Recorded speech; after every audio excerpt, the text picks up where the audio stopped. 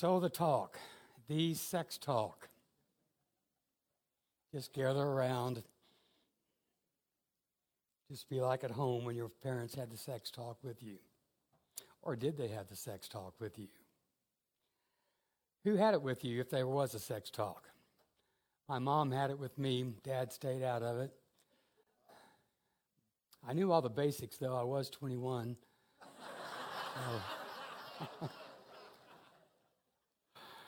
Denise and I both had the talk with our boys. They were probably 10 or 11, somewhere around there. And we took them to an Italian restaurant. We wanted to try to create a romantic mood for them. Show that it's more than just a physical act, I guess. But sex is a tough topic. I don't know why it's a tough topic. We're here because of sex. Not one person is here because any other reason. Somebody in your past had sex, and here you are. So we need to be able to talk about it sometime. These parents talk about their experience of talking about it. Just had the talk with my youngest son, and I got some pretty good pointers. Yeah. Me, giving son the birds and bees talk. Son, do we have to do this now? The barber, looking up from cutting son's hair. And is that even accurate? We do need to kind of be careful about the time and place that we have that talk, I suppose. My 6-year-old, where do babies come from? Me, vaginas. My 6-year-old, I hate being human. Well, kudos for the mom for actually using the word vagina. My question to you is, how many of y'all got a little uncomfortable when I said the word vagina? I won't say it anymore. That'll be it. But the fact that we might have had some discomfort, I think, speaks to some of the problems, the hang-ups that we do have. One thing we do need to do with our kids when we talk to them is go ahead and use the right language. You don't need to use all the pee-pees and all that stuff. Just call it a dick if you want to. I don't know what, or a penis, whatever you want to call it. But right language is usually a better way to go about that. But we really do get discomfort. And because we are uncomfortable about it, we don't talk about it very much. I asked on my Facebook page this past week 2 questions. What did your church teach you about sex? And what did your parents teach you about sex? And there was this theme. Nothing. Sex was not a word we spoke about. Oh, you just don't speak of that stuff. And not much. And then there were those who were taught something about sex from their church and from their parents, and they were things like this. The church taught me that I can't have sex because I'm a gay man, and that's the worst sin, being gay. Somebody else said I was taught it was a taboo topic, shared only between man and woman, not to be done before marriage. It's the woman's duty to her husband, and she should never refuse it. Yeah, that was a common lesson in the evangelical church anyway. We were taught that women didn't like it. They just had to do it. Men desired it, and it was women's duty to do it. And that's a sad, sad thing. On and on this person went. If you are not a virgin on the day of your marriage, you are tainted and not worthy of marriage. It's a sin to have sexual thoughts about something even before marriage. One other person said that she was taught that my purity was my value and my body belonged to my future husband. And so much of the self-esteem was tied up in how you took care of your sexual self. And a lot of broken people are here because of that particular teaching. Somebody else wrote, church taught me it was sinful and everything should be saved from my husband. Very heavy in purity culture. And this person took kind of a different take on it. It was kind of refreshing. My mom was very open. She described it in very positive terms, and that it was absolutely amazing when with someone you love. Actually, she frequently talked about the importance of a healthy sex life for a marriage. As a teen, I hated how open she was with me. But now I realize the wisdom. Now the church, on the other hand, I went to church camp where they had every teen go to the front and sign purity pledges. I brought it home and my mom ripped mine up. She was a strong Christian who loved God, but she was outraged that I was forced into something as a young teen. In the very cringe words of my mom, when you fall in love, your mind and body is going to want to feel as close as possible to that other person. I don't want you feeling guilt if you can't wait or like you lied to God. We're tearing this up. You're 14. At 17 and in love, things will be a whole lot different. Your body is going to have a lot of strong feelings, and it's normal. You are too young to make this decision before those feelings have really come alive for you. That's some wise counsel from that woman in that era. You may or may not agree with it. You may feel more like some of the earlier expressions. But this person and the person before mentioned this purity culture. And if you weren't raised in an evangelical church, purity culture may be kind of a foreign concept to you. Purity culture was a movement that peaked in the 1990s, but it stretches back decades. Denise and I experienced the purity culture teaching without it being called purity culture. And it really, I think, started back in the 70s as a reaction to the free love of the 60s and to the rise of feminism, because we had to keep women in their place. And so a lot of the purity culture focused upon conventional gender roles, the man being above the woman and that kind of a thing, and the woman submitting to the man. And the purity culture was also a reaction to the rising movement, which was so healthy and helpful, and we're celebrating today and all month the rise of gay rights. And the purity culture was, in some part, created to suppress and oppress that particular thing. And evangelicals, of which I was a part, and even a pastor of evangelical church that taught purity culture, became very interested in adolescent sexuality and maintaining those gender roles and suppressing gay rights. During my high school years, I attended a seminar about 2 times. Then when Denise and I got engaged, we attended one in Dallas. It was called the Institute of Basic Youth Conflicts, led by Bill Gothard. I would like to have a show of hands if you know of that or if you've ever attended that. See if I'm preaching to the choir. Anybody at all? Just Denise and me. Somebody else back there? Right here in the middle. Well, as I understand the Institute of Basic Youth Conflicts today, I see so many cult-like elements of that, and we were very caught up in that. It was in that seminar in high school that I was taught that kissing was about as far as I could go as a youth, unless I were engaged or at least married. And really, Bill Gothard recommended that you wait until you married to kiss, but he allowed, if not that, at least wait until you're engaged. And I bought into that when I was 17. I'd done plenty of kissing up until that, I felt. So after I attended that seminar, I thought, okay, well, that makes sense.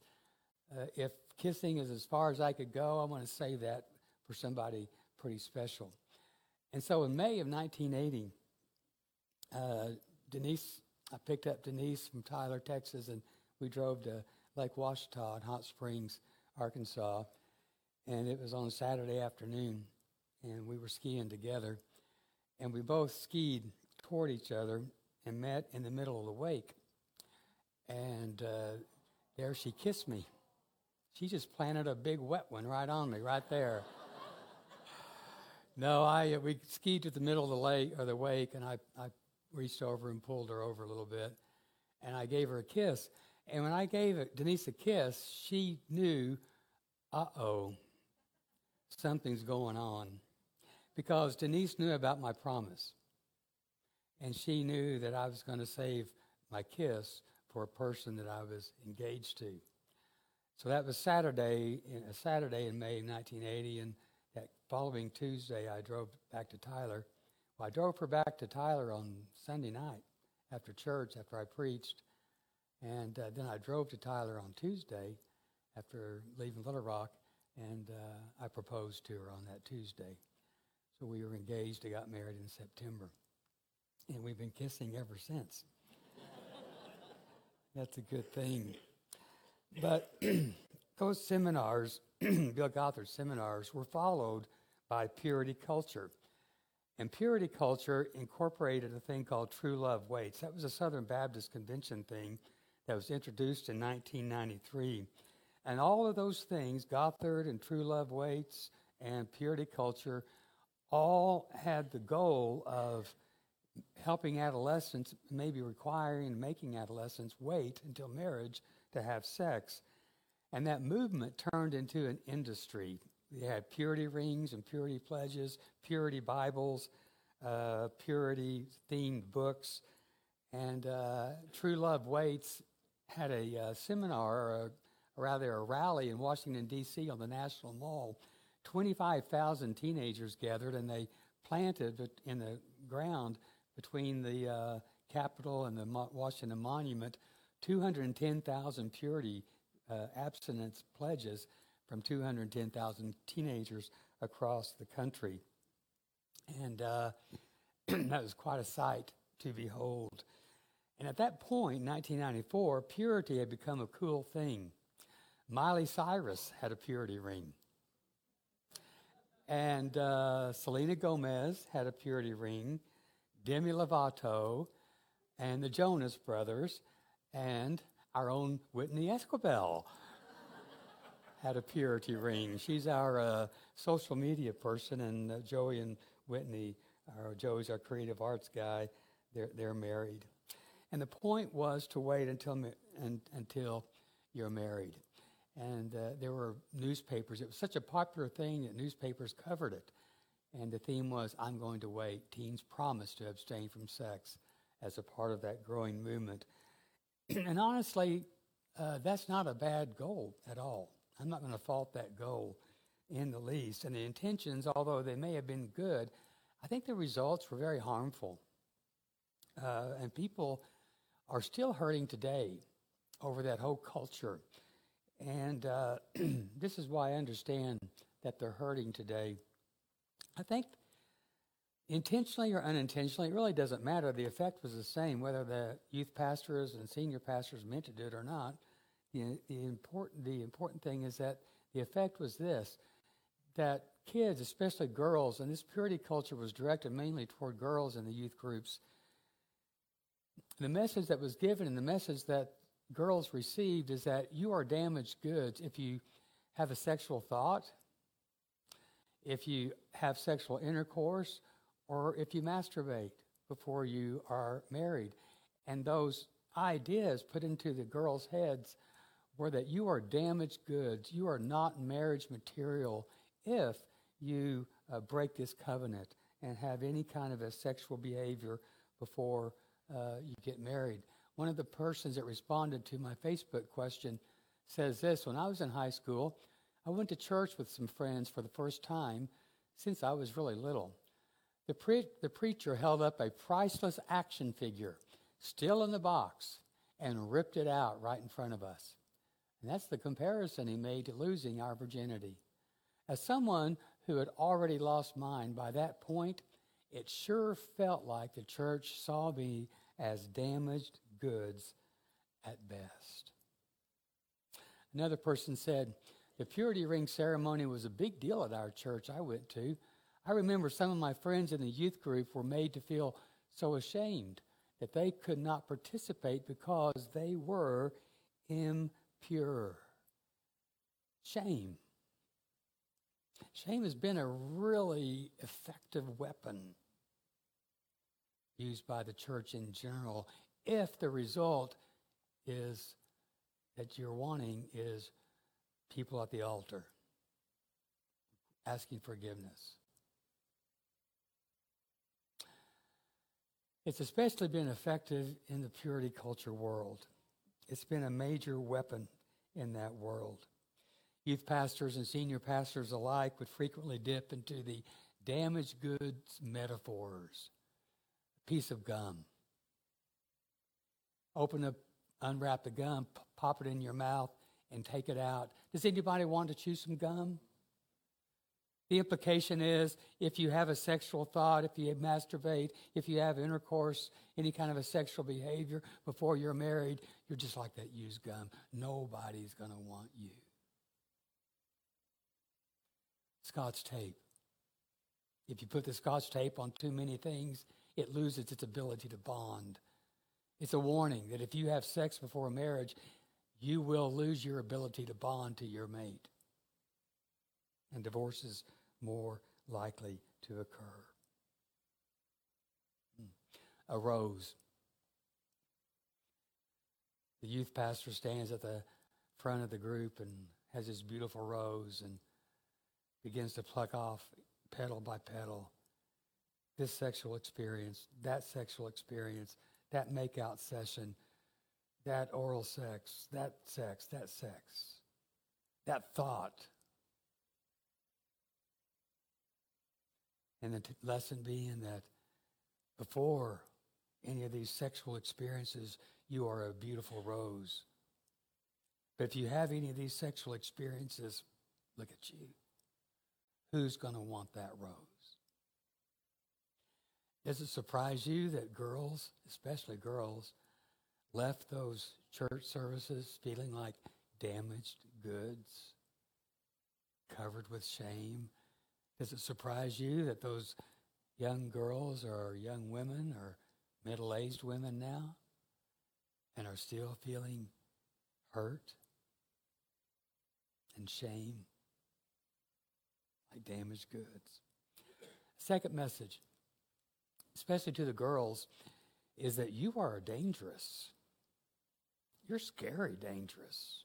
Yeah. For all kinds of reasons, right? Okay. We'll have some coffee later, yeah.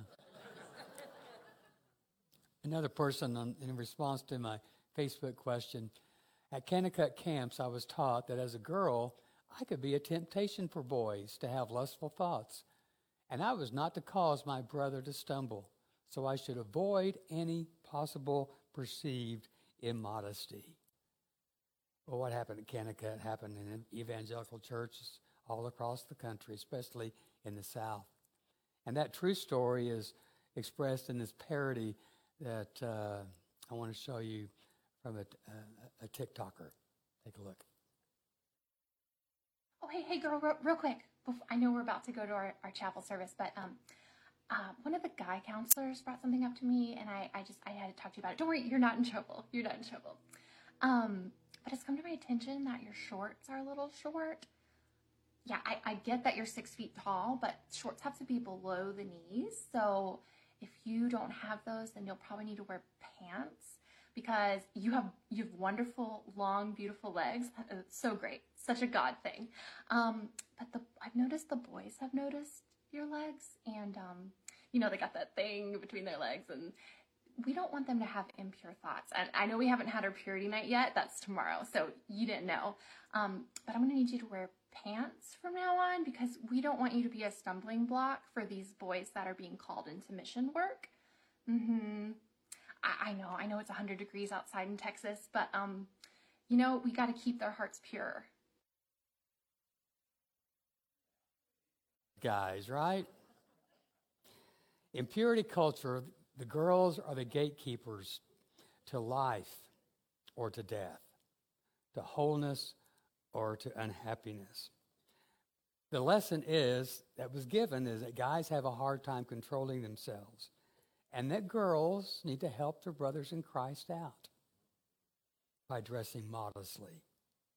There's never anything about guys dressing modestly because we were taught that girls don't have a sex drive. Only guys have the sex drive. Girls operate on the basis of emotion. They just want to be held. Guys operate on other bases. In fact, even as a married couple, Denise and I were taught that women will use sex to get romance. Men will use romance to get sex. And so when Denise and I entered our marriage, I was only 24 and she was 19. That's just the way we did things back then, I guess. And I had the thought that she really wasn't that into sex. I was into sex, and she wasn't. And that's just, girls are more wanting the emotional needs met rather than those other kinds of needs met. Well, the girls were taught through purity culture that because of how they dress, boys might sin. And that when you dress a certain way, men just have no choice but to lust. So much for men being the stronger sex, huh? Yeah. Can you see in that teaching the seeds of victim blaming? Imagine enduring a terrifying sexual attack. You're bruised and you're shaken, and you recount what happened to your preacher. And your preacher responds with the question, what were you wearing?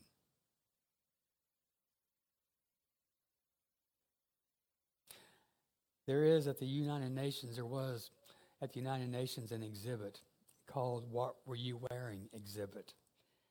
The exhibit invites visitors and diplomats to observe the outfits worn by victims of sexual assault at the time of their attack. We need to know that what they were wearing did not cause the attack. The attacker caused the attack. Purity culture, I believe, is complicit in creating a culture in which we blame the victim. There is one time in the New Testament where the stumbling block metaphor is used in regard to sexuality. Jesus says, you've heard that it was said, you shall not commit adultery, but I tell you that anyone who looks at a woman lustfully has already committed adultery with her in his heart. If your right eye causes you to stumble, gouge it out and throw it away. It is better for you to lose one part of your body than for your whole body to be thrown into hell or Gehenna, that garbage dump outside of Jerusalem. And if your right hand causes you to stumble, cut it off and throw it away. It is better for you to lose one part of your body than for your whole body to go to hell. And then he talks about the fact that don't be a stumbling block. Don't be a stumbling block. But it's interesting to me that Jesus doesn't tell us that the woman is the stumbling block or that the woman is the problem or the person who is lusted after is the problem. What Jesus tells us, it is the eye that is the problem. It's not the object of vision, it's the vision itself that's the problem. If there's lust going on, the lust does not happen at the fault of the person being lusted after. The lust is to be owned by the viewer, the eyes of the person lusting. Jesus never tells the women to dress modestly. Jesus does say if there's a situation of lust, the problem is the eye. The problem is the objectification of anybody. I want us to understand so very carefully that girls' bodies are not responsible for boys' thoughts. Do you hear me? If I look at a picture or an image and have a lustful thought, it's not the fault of the image, it's my own fault. It's my eyes. It's my thinking. It's my taking my eyes off of the goodness of God and the plan that God has for me and looking somewhere else. It's my fault. Another lesson, and I gave you a little bit of an accidental look at that, a peek at that we learned from purity culture is that there was a complete and utter exclusion of LGBTQ+. And I think with so much sadness of how many LGBTQ+ individuals sat in those purity culture classes, hearing the accusation that who they are and what they felt was sinful. Purity culture makes two false assumptions about their audience.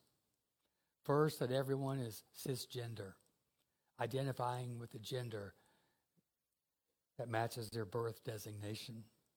And the second fault that they make is assuming and thinking that everybody out there is heterosexual.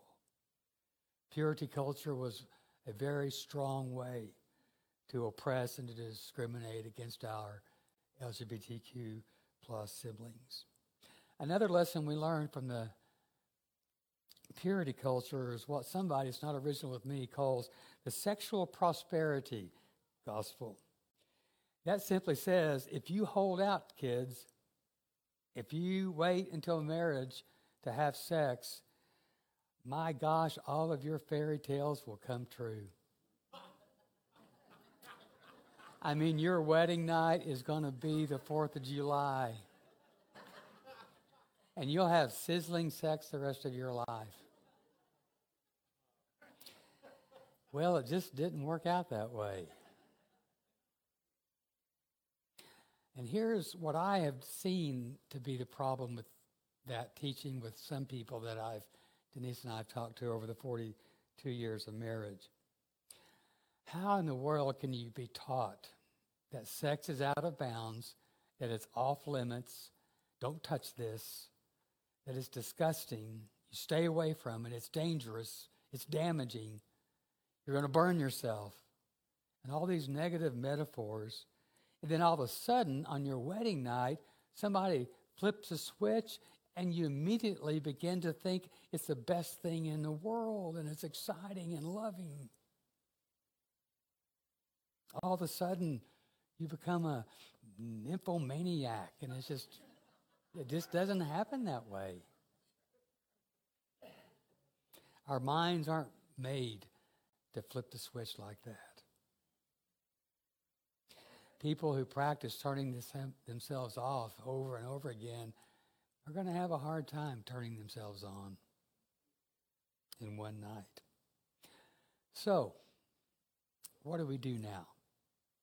Do we just toss out the purity culture stuff and just have sex with whomever and whenever we want? Well, maybe there is a healthier way to have self-control, to be responsible, and to be loving human beings in our sexual behavior. And what I propose to you today is, instead of a rule-based approach, and especially as you're looking at your own life, and as if you have kids, how to teach your kids about this, maybe instead of a rule-based ethic, I propose a values-based ethic. There are so many wise spiritual writings that will help us with that. Some of those are in the Christian scripture, where Paul writes, all that you do must be done in love. That just pretty much covers it right there. Every sex act, every sexual thing that you do, it has to be infused with love and all about love. My friends, you were chosen to be free. I mean, you're free to do whatever you want. Paul writes to the Corinthians that I can do whatever I want. Everything is permissible, but I'm not going to allow anything to master me or control me, and I'm going to be wise. So don't use your freedom as an excuse to do anything you want, but use it as an opportunity to serve each other with love. All the law says can be summed up in the command to love others as much as you love yourself. Yeah, instead of teaching our kids rule, and there are at some age in our kids' life, rules are so very important. But as they get toward puberty and adolescence, I just propose a values-based instead of a rule-based. To talk about love and consent and honor and serving each other. You're free to do whatever you want, but don't use your freedom to hurt yourself or other people. And then Paul kind of sums it up again to the Romans. Owe no one anything except to love one another, for the one who loves his neighbor has fulfilled the law. For the commandments, do not commit adultery, and don't murder, and don't steal, and don't covet. If there's any other commandment, just name it, are summed up in this: love your neighbor as yourself. It's almost like Paul says, Okay, you can say no kissing till engagement, or no hand holding until engagement, or no this or this until engagement or until marriage. And that's what's kind of covered in, if there's any other commandment that you want to think of. All the rules that we lay out. One of the rules that Mother and Dad had for me is I couldn't sit in the car with my girlfriend. They forgot that I was driving a VW Beetle with a 4-speed manual transmission. There's not a whole lot you could do in a little Beetle. And so that's probably a good thing. But we still couldn't do it. And that's not a bad rule for me. I probably needed that. But I just wonder what my life would have been like if I would have had less hang-ups, if I just would have been taught by Mother and Dad, if there's any other commandment, just do the loving thing. What's the best way to love yourself and love God and love this person? I don't know. I sure like to try it. It'd be nice to have my life over again in that kind of sense. I totally lost my place. I got so involved with where I was going. So let me just ask you the question, and we'll close after this. Honestly, and you can say no. I wouldn't mind hearing a verbal yes or no. Do you think that a values-based approach to sexuality would have better benefits than a purity culture-based approach? The majority says yes, but if you feel no, that's okay. I get it. But I sure would like to be a church that with our children, age appropriate of course, and with our students once they hit, middle school and high school, that we would cooperate with parents and teach this value-based way of sexuality. I can't help but wonder where the priorities of the church switched away from purity culture and rules, from a preoccupation with and a fear of these sexual sins, and to begin to focus on values of love. And if we could lead our kids and ourselves to ask the question, what are the characteristics of gracious and mutual love? What does that look like in sexuality? I think that maybe, just maybe, that would begin to create healthy and whole human beings. That's all I got to say about that. I do want to recommend to parents 2 books. I bought one and got one from the library, the Springfield Greene County Library. The Everybody book, the LGBTQ plus inclusive guide for kids about sex, gender, bodies, and families. Love this book. It's for 8-year-old to 12-year-old. This is from 4 to about 8, 4 to 6. I tell you what, they've got pictures in here that I didn't see until I was 16. But they are cartoons, and it was so helpful. So that's what that's called. So I'm not about to put this on the lobby desk because you'll walk away with it. I've got a lot to learn yet from those books, so